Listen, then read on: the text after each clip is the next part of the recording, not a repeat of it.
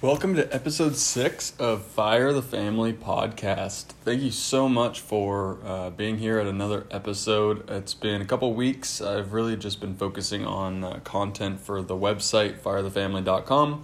And now I'm going to start adding a podcast episode to accompany each article that I write. So I'm pretty excited to further increase the amount of content that's on the website and the content for you to consume. The whole idea of the podcast is ultimately to package up the articles that I'm writing in a way for you to consume it that's more convenient. I know when I first started getting into learning about personal finance and pretty much any interest I have, I utilize podcasts and YouTube videos while I'm in the car. Obviously don't watch the videos while I'm driving, but just have it plugged in for the audio. And it's super helpful to just maximize your time on the way to work or on the way to dropping kids off at daycare instead of listening to music or the radio, just to listen to something that's a little more educational. So that's the idea here. So it's going to basically each one of these episodes is going to follow the article that's on the website. So today's topic is savings rate. So savings rate is the lifeblood of the FIRE movement, the Financial Independence Retire Early movement. And without understanding your savings rate, it's really difficult to determine where you're at on that journey or how quickly you can achieve financial independence. If you don't know how much you're able to save, you're basically the amount of money that you take the amount of money that you're spending, the amount of money that you have coming in each month, and that difference is how much you're potentially able to save. Now, whether you actually save that in a bank account or in a retirement account or save it at all is really important, and where you save it. So really to easily define what a savings rate is just the ratio of how much money you save each month compared to your total monthly annual income. So if you were able to save $15,000 a year and your gross income was $70,000, your savings rate is effectively 21%. So you have 21% of your income available to you to invest or to make investment decisions with. So naturally, the higher your savings rate, the quicker you're going to be able to potentially reach financial independence. But it's not that easy. It's not just a matter of putting that money in the regular bank account that earns almost no interest and can't keep up with inflation. You have to find smart places to put this money. That includes high-yield savings accounts. It includes tax-advantaged retirement accounts, or even on the open market is better than nothing. The highest priority, in my opinion, is first if you have a company 401k or Roth 401k where they provide a company match, you want to at least put enough in to get that company match. So, for example, my organization does a 100% match up to 3%, and then I believe it's a 50% match for the next 2%. So I put in 5% a month and at a minimum, and to get that company match in a Roth 401k. A Roth 401k is similar to a Roth IRA, but it's just the Roth version of the company 401k. So really, the more money I could put into that account, if my savings rate is 25%, if I put all that 25% in that savings account, that retirement account, then my entire savings rate would be working towards financial independence for me.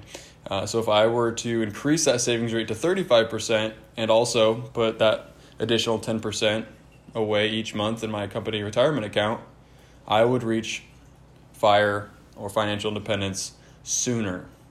That is what I'm trying to get across. So it's great if your savings rate is 20%, 30%, even 40 or 50%. But if you're not putting that money to work for you, then you're really no better off. Sitting there saving tons and tons and tons of cash isn't going to help you achieve this goal. While it's going to be nice, it's going to be great to have available to you in case of emergencies or anything like that. You're not likely going to need, $40, $50, $60, $70,000 in cash unless you have a major purchase coming up. Maybe you're buying a big house or you have some other things that you want to put your money in. But that doesn't take you towards the financial independence lifestyle or goal. So really, the goal here at Fire the Family isn't to... The media wants to push this narrative that people that are interested in financial independence want to quit working, they hate working, they're lazy, they're millennials, And that's pretty much what every article I've seen in the last 6 months has been about. Essentially, it's how all these young people are trying to leave the workforce because they don't want to work, and that's just not the case. It's pretty much the exact opposite of that, really.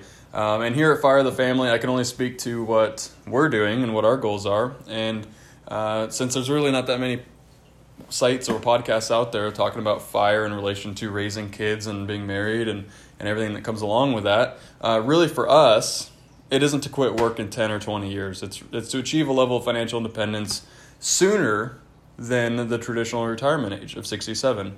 Notice I said achieve financial independence before retirement age.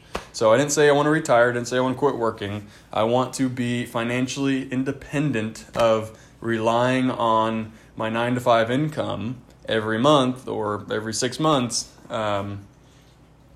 That's really it. I want to be free from that. I want to be able to move my family across the United States if an opportunity arises and it's right for our family. I want to be able to take some long time off if I need to or I want to. I want to be able to cover bills and invest and save and build generational wealth for my family that I could pass on to my kids someday. I want to do all those things. And with that, you need to be financially independent, financially secure. So for me, reaching that by the age of 45, when the boys, 45, 46, when all 3 boys are pretty much out of the house, and on, setting their own goals and raising their own families or going down whatever path they choose to go down, that's a great age for Kayla and I to achieve this, to be financially independent. That's 17 years from now. I'm 28 years old, so it's not something that we're trying to do super quickly.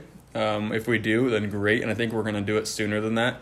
Mostly because currently our savings rate's about 25% with childcare, and childcare makes up about 20% of our income, and so maybe a little less than that. And so without childcare, we're going to be saving 40 to 50% of our income, and other than emergency fund, it all goes into investments. So I'm pretty confident that while the next 2 or 3 years are going to be a little slow going with the 25% savings rate, that in a couple years when childcare is no longer a thing, and our incomes will have increased in that time frame, it won't be a big deal for us to be saving 50% of our income, and that will just drastically speed up the path to fire, and we'll be 30, 31 years old. So really excited for that time to happen, and just to watch these accounts just continue to grow tremendously over the years. So really, for me, our financial independence number is at least $1.25 million. So that means we can withdraw $50,000 a year from that retirement account if we were actually going to do that, and that'd be the 4% rule. We wouldn't outpace the gains of that account with the average annual return of the S&P 500 of about 8.1%. That's the kind of the general rule of thumb, is that 4% rule, or 25 times whatever amount of money you want to have each year. So I was just talking to my mom the other day, and it came up in conversation. It's like, man, if you want $70,000, $80,000 a year in retirement when you actually quit working, you gotta have over $2 million in the bank. So a lot of people don't understand that. That's an important thing, an important rule of thumb. And it is a rule of thumb. It isn't a one-size-fits-all. It isn't perfect for everybody, but it's a great benchmark for where you're going to go. So to talk a little bit about our savings rate currently, Kayla and I combined, because we've had our finances combined since the day we got married. That's kind of a funny story on its own. Our total household income is $130,000 as it stands today. That doesn't mean we made $130,000 this year, because Kayla was working part-time as a preschool director leading up until August, and I had moved around in a couple positions at my job this year. Good in a good way. Achieved a couple promotions that were really good, but basically starting over and learning a whole new process and having to re-ramp up. So with new accounts. So for me, I'm still on an upward trend for the year to get to where my on-track earnings are.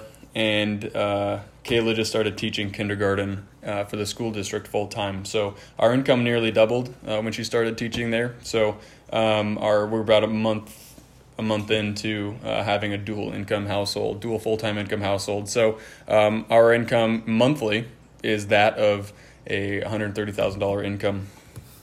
And we found that we've been able to save about 24% of that. That includes daycare expenses. So like I said, if it wasn't for daycare, we'd be at 40-50% of our income or higher, being able to save that. And I do on the website have a nice table basically of our budget at firethefamily.com, and talks about our gross income. $130,000 a year is $10,833 a month. That's before taxes. We are in the 22% effective tax rate, so that's about $24,200 a year, or $2,000 a month that we end up spending on taxes. And then that gives us a net income of about $105,800, and that's a monthly net income of $8,800. And then kind of I list on the website what we are spending our money on. Essentially, our biggest expense is daycare for 2 kids, $21,000 a year. That's expensive. And monthly that comes out to be about $1,780. That's about as much as that's more than our mortgage by a couple $100. That's extremely ridiculous, and I hate it, but it's kind of the nature of the beast for the next 2 or 3 years, unless something cool comes up and I get to work from home or something perpetually. So then our mortgage, we spend about $18,000 a year on mortgage, or $1,500 a month, and that's including an extra little bit each month towards the principal, just for smart purposes. And then groceries and household staples. We spend about $1,000 a month on groceries for a family of 5. This includes Costco runs for toiletries and necessities and food, and we do online shopping. That's one way that we drive some of our costs down. We shop online for our groceries. And then it just kind of goes down. It's organized from most expensive to least expensive. So you can see everything that I pulled it right off of our Every Dollar Budget. We use the Dave Ramsey Every Dollar Budget app. And I pull that right off of that budget. So everything we spend, including our allowance for each other, is on this budget. So check it out. Our total expenses are $79,700. That's monthly. We spend about $6,600, including daycare. And with the standard deduction, $24,000 from taxes, all things considered, we're saving about $30,000 a year, or $2,500 a month. And that gives us a savings rate of 24%. So like I said, the higher your savings rate, the faster you could potentially fire. Right now, we're on track for about 16 years.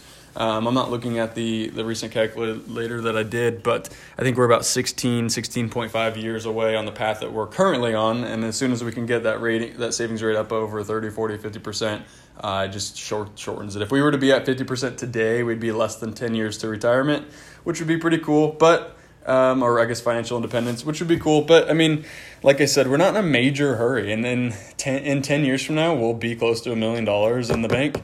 And that alone excites me. And I'm not looking at touching the money. So I have a lot of deeper thoughts on the website about this, and I've talked to a little bit here, but this isn't money that I'm going to be withdrawing and we're going to be pulling from. I don't ever plan on quitting work. Maybe someday there'll be a time where we need to do that, or we want to do that. Maybe our mindset changes in 10 years, but I'm 28 years old and I love my job and I love working, and maybe someday I'll transition to more of like a teaching or consulting role. Once I build up some of that experience, I really want to leverage the MBA. And Kayla's going to work on her master's next year, and she's planning on teaching as long as she can. So this isn't a matter of us wanting to quit the workforce. It's about us making smart financial decisions and setting our family up for really long-term success. And if that time comes later in life where maybe I get injured, maybe I hurt my back doing squats or something, and I can't work, then you know what? We're fine. We're self-insured. We're taken care of. It's so much goes into this thought process of why I want to do this, and just because to me, it's being a good steward of my money. We're being entrusted with an awful lot of money, and it's way more than we need. We've got a flat screen TV. We've got 2 cars that are newer than 2015 in the driveway. We've got a nice little yard with a couple chickens. We've got a dog and a cat. We've got nice appliances. We remodeled our kitchen this last year. We're planning on putting laminate floors in this year, hopefully before Thanksgiving. We've got everything we need. We take a vacation every year. we're happy. We don't need to spend. If we were to spend another $10,000 or $20,000 a year, it just make me sick. I mean, it would be, what would we spend it on?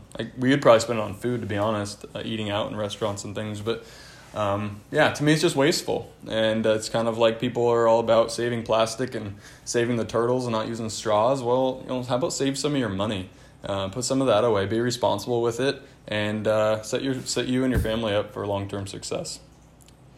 So also on this post, on this article, we talk about FIRE calculators. So FIRE calculators are great financial independence calculators. Whenever you need to know a complex answer that involves mathematics and formulas, it's great to use a calculator, and I love doing so.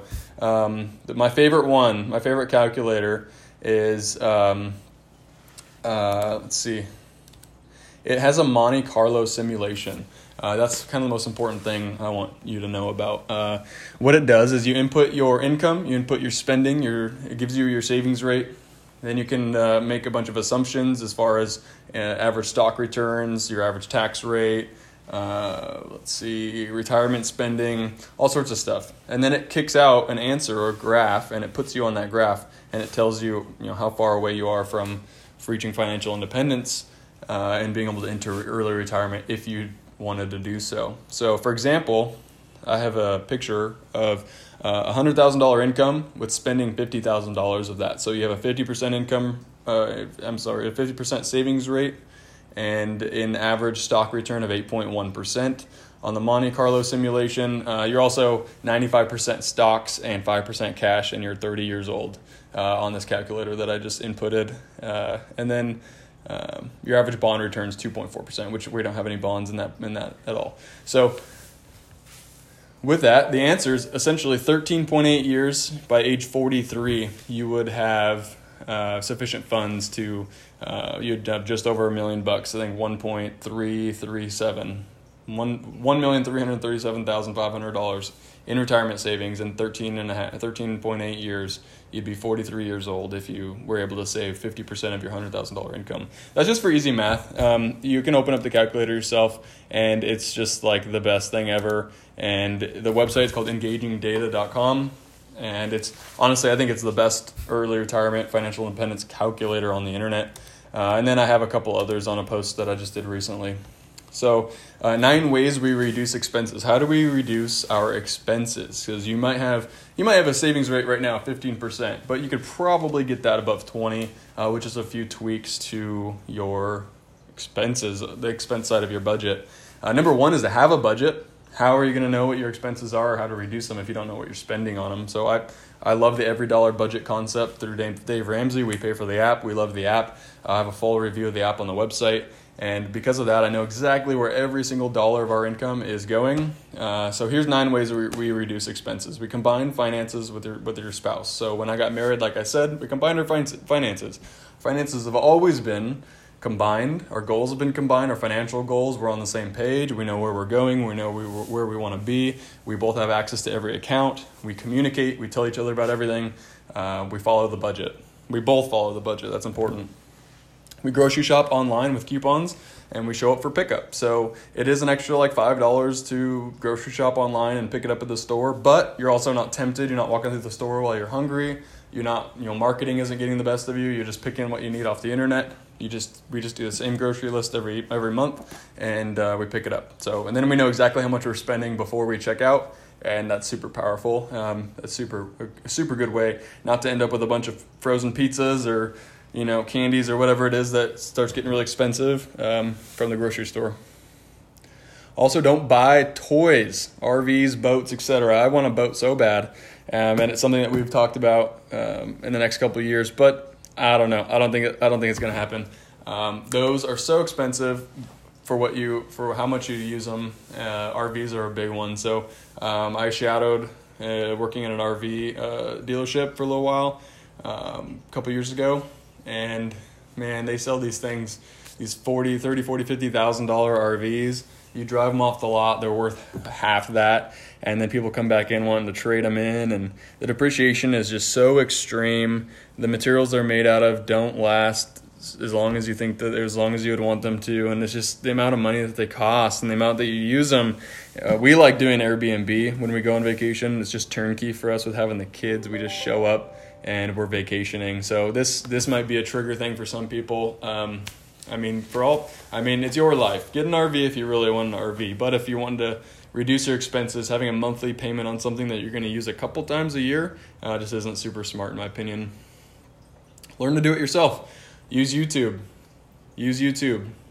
We remodeled our whole kitchen by using YouTube. I fixed many things in the house that we would have had to call a specialist, like the dryer, like the AC unit, like the fridge. Lots of things we've had to fix that I've been able to fix myself just by using YouTube. Keep subscriptions to a minimum. Don't sign up for every subscription. Don't sign up for trials and forget about them. That's a big thing about having a budget where you can see transactions. You'll identify where you have some subscriptions to services that you're not using.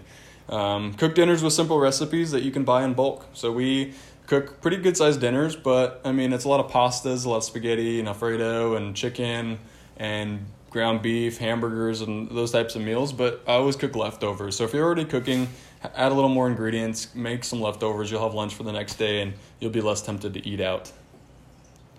And then I doubled down on grocery shopping online. It's just so important to do whatever you can to stay in control and not let advertisers get the best of you, because they'll take you for everything you got.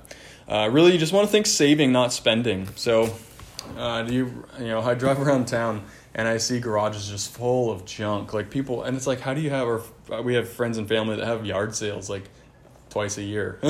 Like, how do you amass so many things, so much stuff that you then now have to sell it for pennies? I don't know. We've just never had enough stuff to have to do that. And probably because we clean stuff out a lot, and we don't hoard a lot of things. My wife's pretty organized, but we also don't buy a lot. We buy what we need, and a lot of the entertainment that we consume and stuff is digital. It's TV, videos.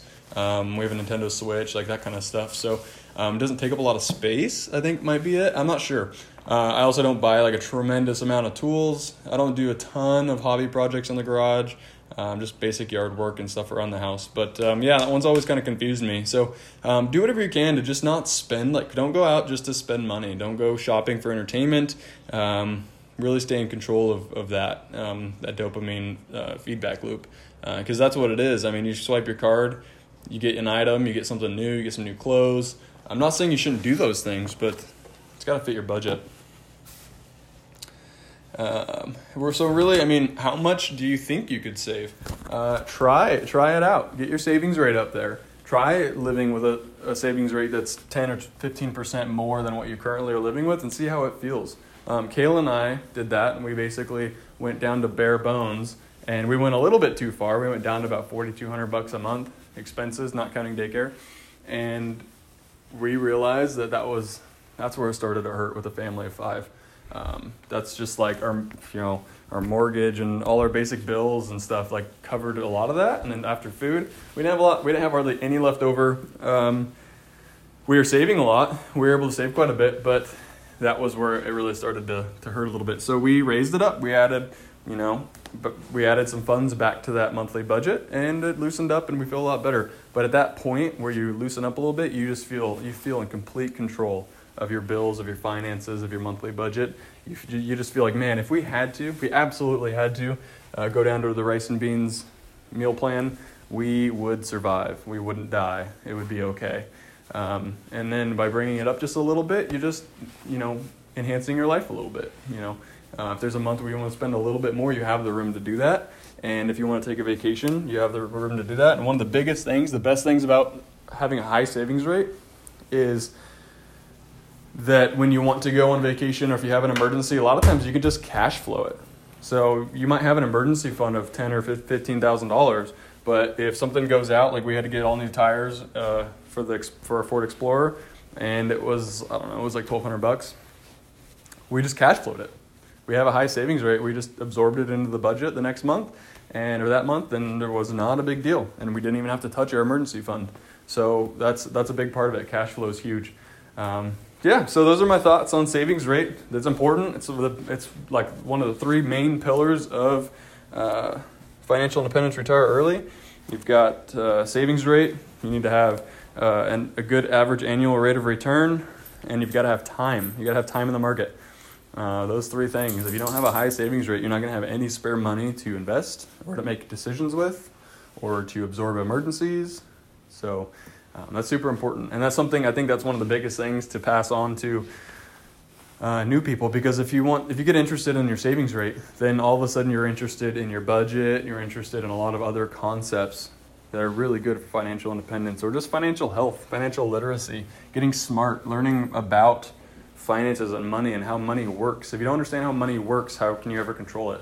The big goal with us is not to be controlled by our finances, because that is like the basis of fear, especially in a family, in a marriage. You want to feel secure, you want to feel safe, and money will help with that.